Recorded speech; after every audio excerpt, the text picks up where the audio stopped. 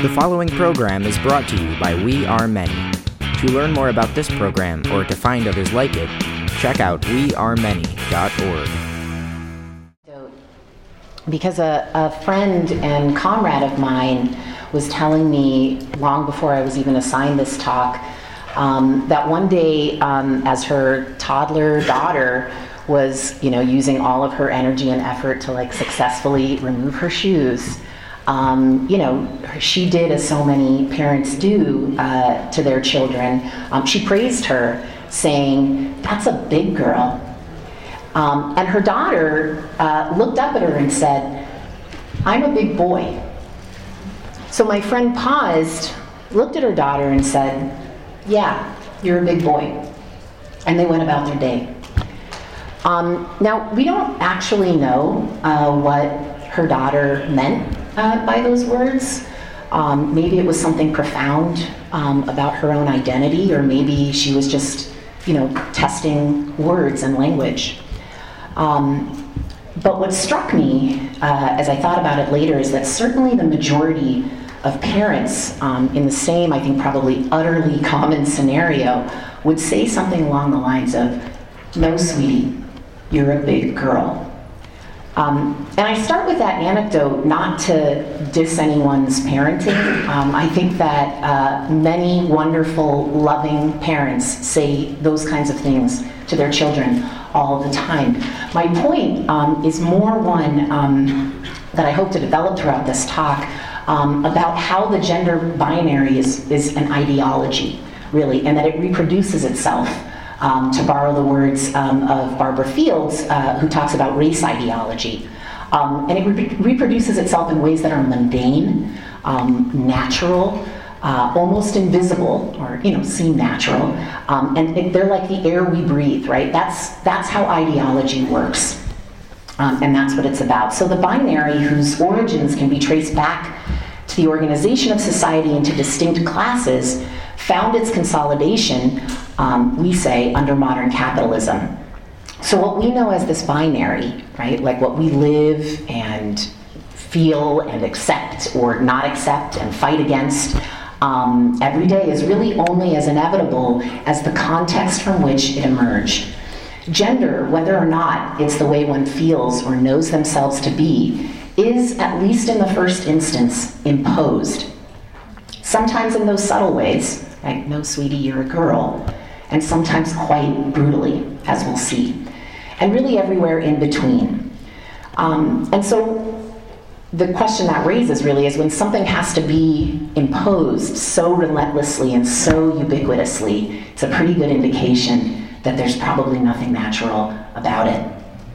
And that little anecdote came back to me as I was prepping for this talk, and I had to do a lot of prepping for this talk because I'm not an expert on gender. I'm hoping that some of you are, and if you were hoping to hear an expert on gender, well, I apologize.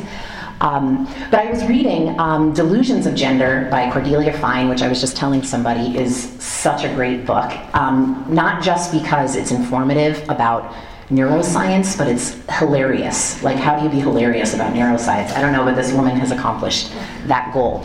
And she has a chapter in this book called Gender Detectives that deals with children. I actually think there could probably be a whole talk about children and gender that would be worth pursuing.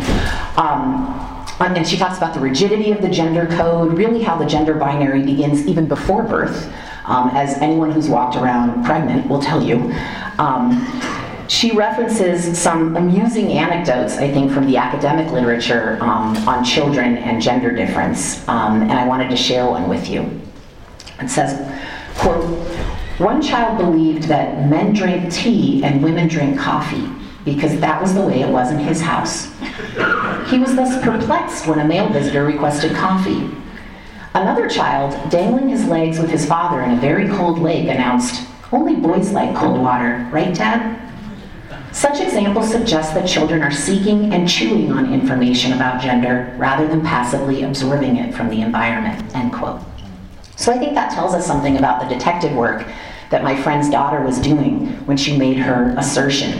And I think what's also exposed by the child's seemingly ridiculous rules about gender is that they're not very different. actually, if at all, from the rules that we know so well. You know, girls like pink, boys like blue. The only reason that sounds funny and off to us is because we know the code.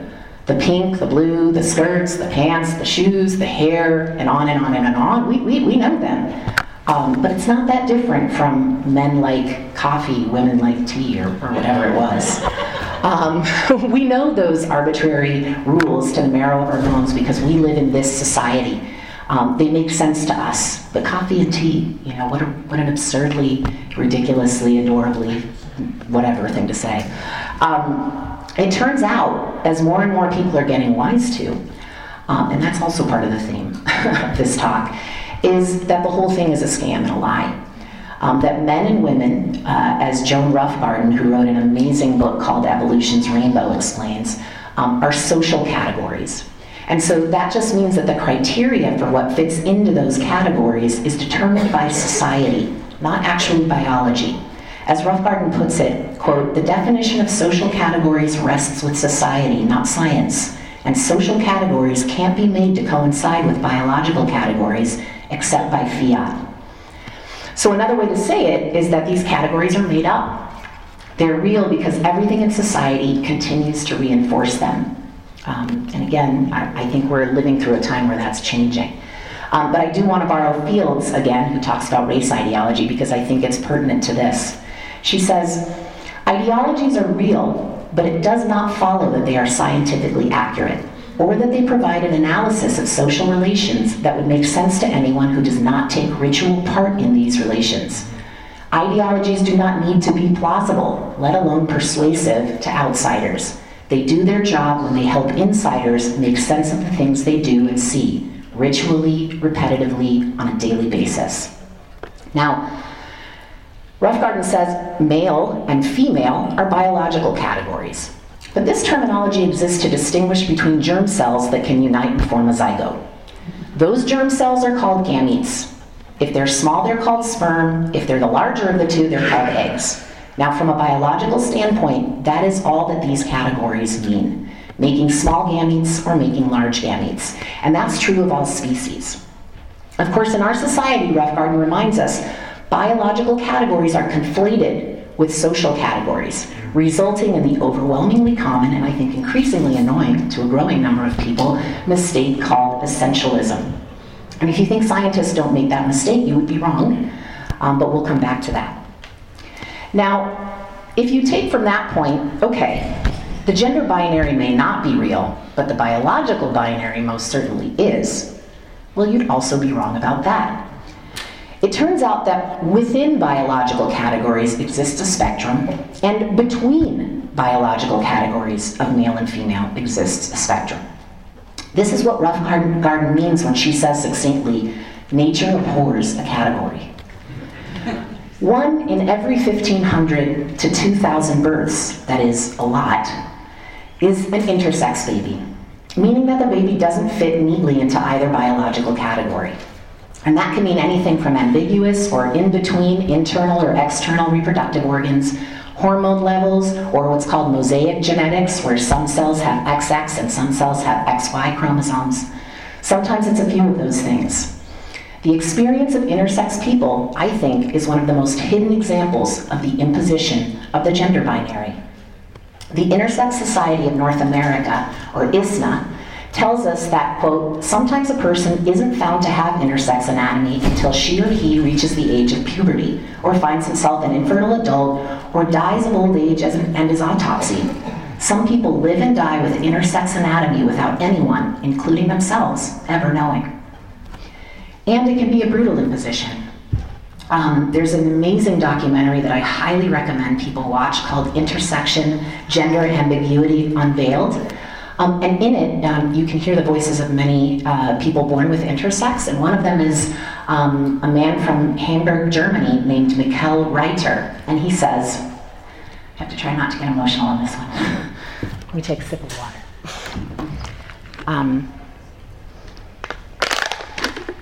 He says, I was born with a penis, so it was possible to assign me as male at birth. 2 weeks after birth, doctors told my parents, because the chromosomes are female, I have to be assigned female. My first surgery was at age 1. My parents weren't able to tell the neighborhood the truth, so we moved. I was a trustless, isolated child that very often went with my parents into the mountains. The mountains are very empty. There are no people there. Later, at about age 8, every half year, I'd go to the hospital to widen the vagina. I had about 200 examinations in my life. I didn't want these examinations, but my mother took me to them. I didn't trust her. I saw her collaborating with my enemies. These operations have been performed by the millions on babies sold to their parents by doctors as being for their own good. That's the logic of the binary. ISNA has put forward the voices of people with intersex, now adults, who say that these surgeries were performed without their ability to consent and have left them physically and emotionally scarred. Among intersex people who have had non-consensual surgery, the secrecy, shame, pain, and loss of trust that Mikkel describes have been running features throughout their lives. ISNA's website also has a list of what parents should ask doctors before deciding on surgery. Sometimes there are real medical emergencies that require surgery, if the urethra isn't fully formed, for example. But far too much of the time, surgery is the treatment for parental distress over what are perceived aesthetic issues. ISNA suggests to new parents, get a diagnosis. Is what you're dealing with medical, or I would ask ideological? And I should say that they've had some influence in preventing surgeries that have been happening, and people can talk more about that too. But I think one of their website is fantastic, by the way, and people should check it out. And one of the things that's on there, I'll quote here, it says, intersex is a socially constructed category that reflects real biological variation. To better explain this, we can liken the sex spectrum to the color spectrum. There's no question that in nature there are different wavelengths that translate into colors most of us see as red, blue, orange, yellow. But the decision to distinguish, say, between orange and red-orange is made only when we need it, like when we're asking for a particular paint color. I think there's something pretty profound in there. And if you think about it, really, sex, what we understand as biological sex, is socially constructed because gender has been superimposed onto it. So we have a lot to learn from our bodies and what they tell us about nature. And at least part of what's necessary to understand is that we have to reject the urge to try and place everything, as Roughgarden reminds us, in the natural world into a neatly defined category. Part of the problem, of course, is that doctors, researchers, scientists, those whose studies can teach us about the myriad complexities of the relationship between body and mind, aren't immune to ideology. After all, they live in this society too. All too often, gender-sex difference research, as it's called, is doomed from the beginning because it already fully accepts what it is setting out to prove, that the brains of those categorized as men or women are different. But while ideas espoused in books like Men Are From Mars and Women Are From Venus, you have to mention that book in this talk, or my personal favorite, Why Men Don't Listen and Women Can't Read Maps, are starting to feel outdated, I think they still represent the starting point for our understanding of gender. And they use neuroscience, or as Cordelia Fine calls it, neuro-nonsense, to back up their claims that you can find evidence for differences in the brains of men and women. And she has a chapter, very cleverly titled also, called Brain Scans, where she provides an example. I mean, this book is full of examples. I really had to pick and choose here. But she says, do you have my glasses? Possibly my favorite illustration of a self-serving projection of prejudices onto brain jargon is a section in John Gray's Why Mars and Venus Collide. It's the same person that wrote blah, blah, blah. In which he discusses the inferior parietal lobe, IPL. In men, says Gray, the left IPL is more developed, while in women, it is the right side that is larger. It will come as no surprise to anyone, I am sure, to learn that, quote, the left side of the brain has more to do with linear, reasonable, and rational thought, while the right side of the brain is more emotional, feeling, and intuitive. But it is extraordinary just how differently the IPL serves its master and its mistress. According to Gray, a man's large left IPL being involved in the perception of time explains why he becomes so impatient with how long a woman talks. By contrast, the IPL also, quote, allows the brain to process information from the senses, particularly in selective attention, like when women are able to respond to a baby's crying in the night. Perhaps deliberately, we're left in the dark as to whether the male inferior parietal lobe enables a man to do the exact same. So, this sort of research is used all the time. It contradicts itself, it uses small sample sizes that can't provide anything close to conclusive evidence, and in some cases even lies in the citations. Fine went through many, many books, God bless her, with a fine-tooth comb and found that, for example, Luann Brizendine, author of the book The Female Brain and director of the University of California, San Francisco's Women's Mood and Hormone Clinic, listed, quote, personal communication with Harvard-based cognitive neuroscientist Lindsay Oberman in the citations of her discussion of mirror neurons. Fine emailed Oberman to ask about the citation. Oberman said she'd never had any communication with Brizendine. But it's not always as straightforward as this. It's probably not true that the majority of these researchers are simply lying. So why all the terrible research? And I think here we can turn to Anne Fausto Sterling, the biologist who wrote a number of books, but the one I read for this talk is Myths of Gender. And again, she goes through much more detail about some of these studies that are considered more sophisticated than, Dr. Gray's studies, but Dr. Gray uses those studies as well for the evidence in his books. But this is fantastic and remarkably accessible, so I recommend this one too. And I think she has so many profound insights, and I apologize because I'm going to be quoting her a little bit at length. But she says, the answer may be about why there's bad research. The answer may be found if, rather than simply dismissing these researchers as bad at their trade, we think about what they do as conventional science. In analyzing male-female differences, these scientists peer through the prism of everyday culture using the colors so separated to highlight their questions, design their experience, and interpret their results. More often than not, their hidden agendas, non-conscious and often unarticulated, bear strong resemblance to broader social agendas.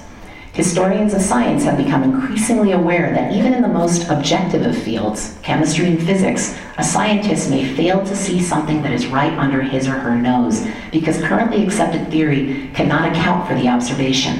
Although no one can be entirely successful, all serious scientists strive to eliminate such blind spots. The prospects for success diminish enormously, however, when the area of research touches one very personally.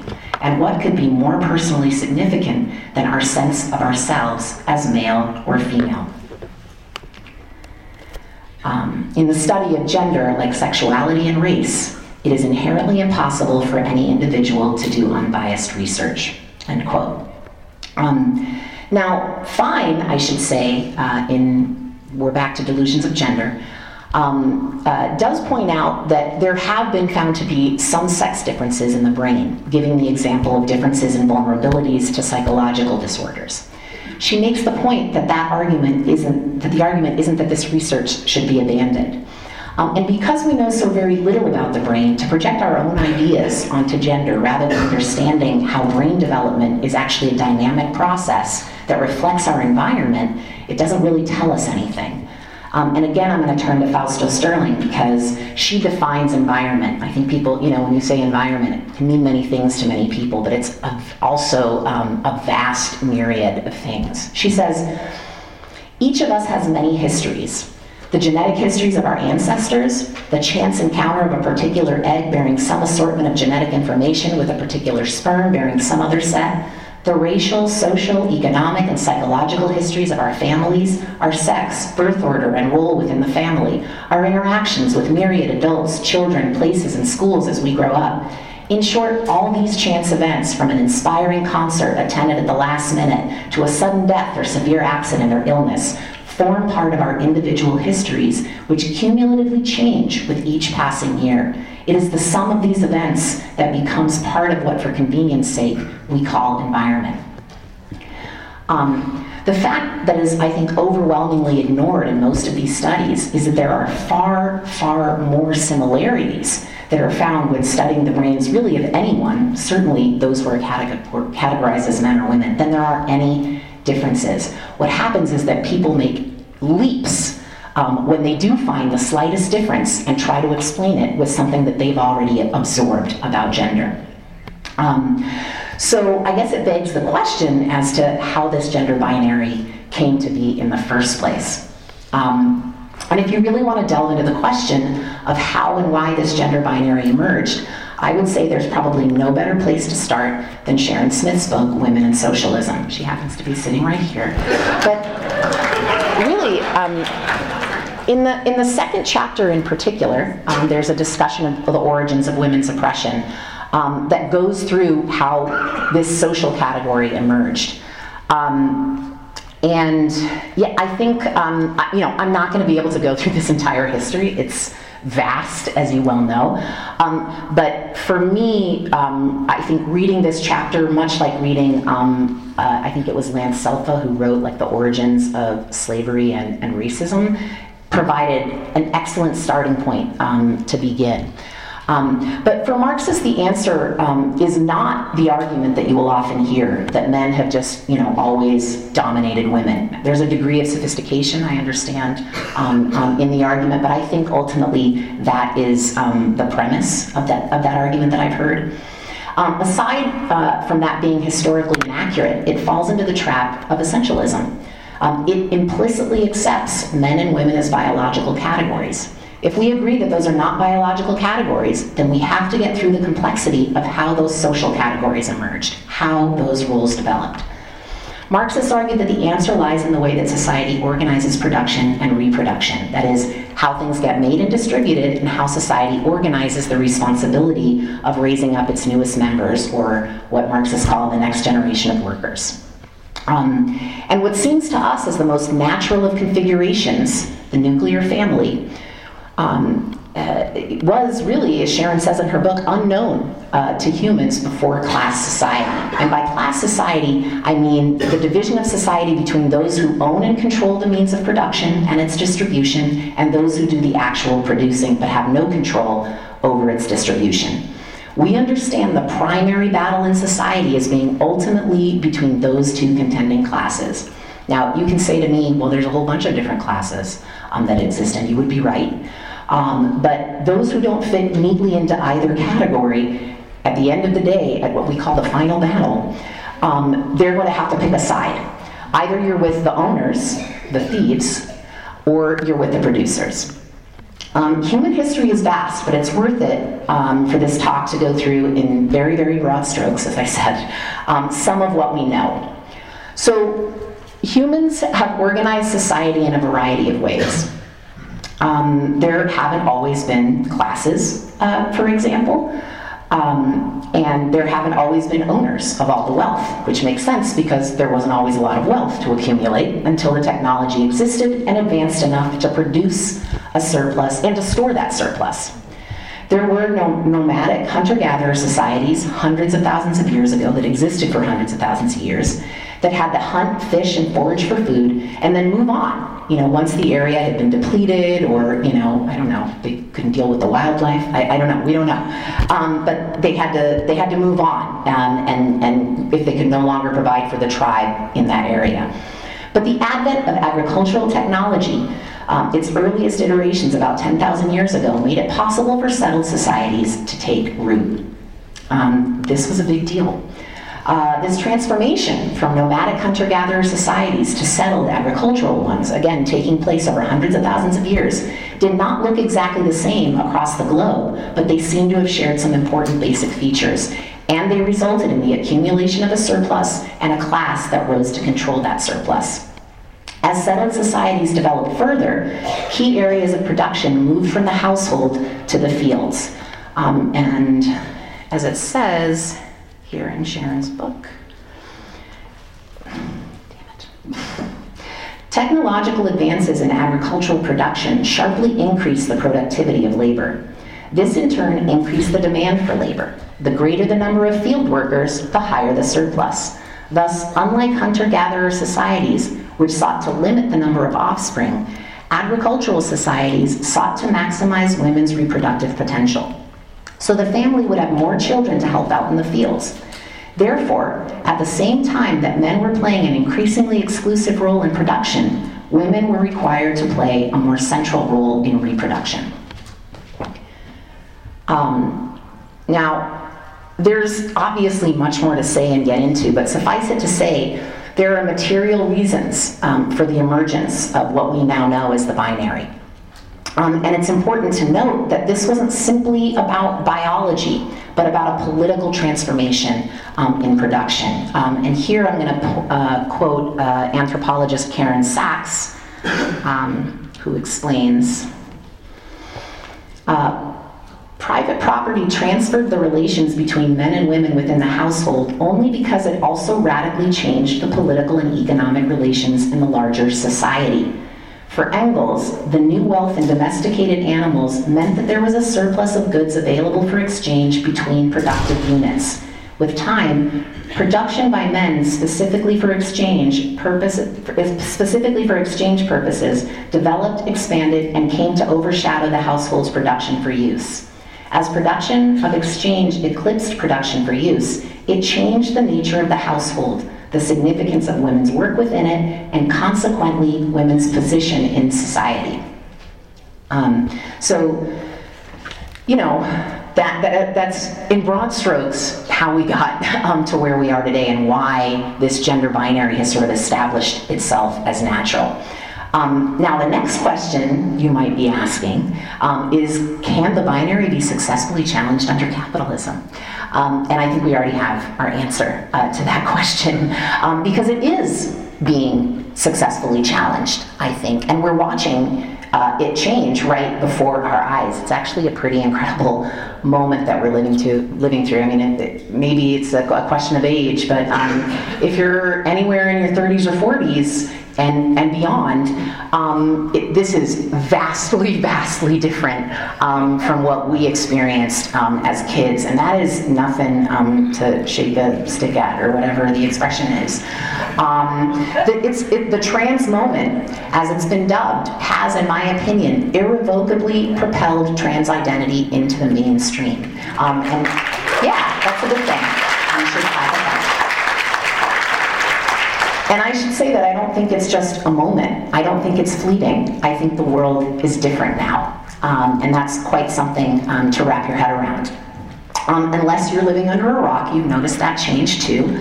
I mean, people probably saw Katie Couric has a documentary that aired, which isn't bad, called The Gender Revolution, in which she, sometimes clumsily but genuinely, interviews trans and non-binary folks and families across the country about their experiences in their lives. Whatever criticisms one might have of Couric, if you're a trans kid and you watch that documentary, you can imagine the kind of impact that will have. If you go to Amazon to try and look for books on the question, which of course I did, you'll find no shortage of books for parents raising trans kids, non-binary guides to sex, and even books with titles like The Bible and the Transgender Experience, How Scripture Supports Gender Variance. Yeah, things have changed, people. People may or may not know that on June 18th, the World Health Organization, and this is from The Guardian, quote, discreetly recategorized transgenderism in the new catalog, which still needs to be approved by UN member countries. So-called gender incongruence, essentialism, is now listed under conditions related to sexual health instead of mental, behavioral, and neurodevelopmental disorders. Another thing to clap for, yes, indeed. And again, you can imagine the impact this will have on trans folks who decide to have gender-affirming surgery, for example. You don't have to go and get this diagnosis first. So I think this is a seminal moment, as I said. Trans identity, which is more visible than it's ever been, has called into question, I think, very concretely, not just this bogus type of research that I talked about, but it has forced us to look at gender square in the face. And while many trans folks still conform to the binary, trans identity nonetheless raises questions about its expansiveness. And now, I think, non-binary identity is also coming into the spotlight. Gender is about nothing more profound, nothing more intimate than one's sense of self and how we choose to express it. And who should decide one's sense of self? We should. Gender is, as Holly Lewis says, at its core, a question of self-determination. As Shawn Fay wrote in her brilliant piece in The Guardian titled, "I'm trans and I don't care if we were born this way, and neither should you." Good title. She says, "I know trans people who disagree and believe gender identity is innate. I respectfully disagree. That's the key word here, respect. Call me a radical, but what does it matter where your profound sense of self comes from? I don't care if I was born trans or became trans. Transgender itself is a largely Western 20th century way to consider gender variance and covers a huge spectrum. What matters is whether being openly trans in our society can still provide opportunity for a life filled with joy or dooms you to one saturated in misery." I think Faye really gets to the heart of the matter here. And of course, it's not all a rosy picture yet. Trans women in particular remain targets of violence, job discrimination, and a myriad other things. I'm sure everyone here heard the story of Roxana Hernandez, a 33-year-old Honduran immigrant who died in ICE custody because guards didn't believe that she was ill and denied her medical attention, and it led to her going into cardiac arrest. But Roxana suffered long before she was in ICE custody, having been raped 4 times, contracting HIV with almost no prospects for work, and living under the constant threat of violence in her own country.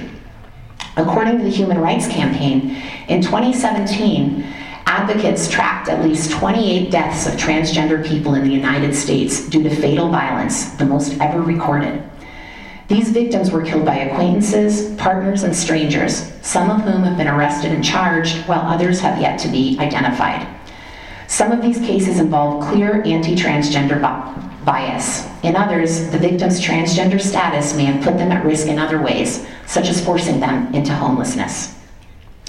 It's a reminder, I think, that while it's possible to fight under these conditions for self-determination, the world requires a much larger battle for true, whole liberation.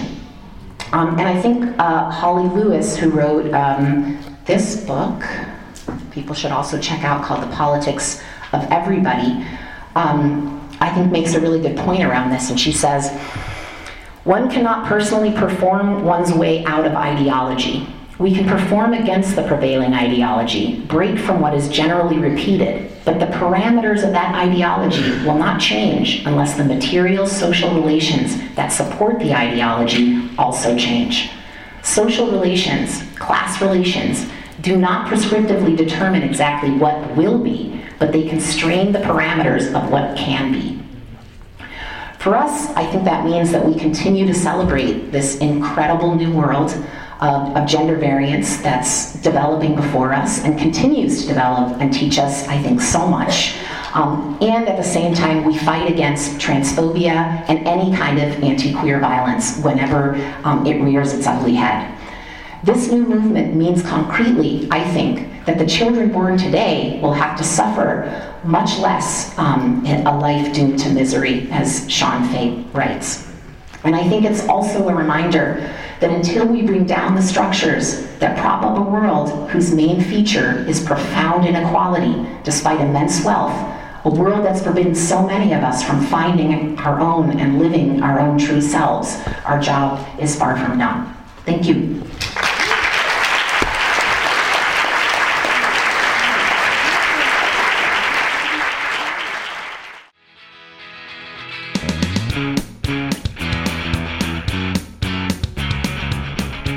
The preceding program was a production of WeAreMany.org. a website dedicated to publishing radical and activist media that promotes a better understanding of today's world while also putting forward a vision for a better future. We Are Many is a project of the Center for Economic Research and Social Change. To learn more about this program or to find others like it, check out wearemany.org.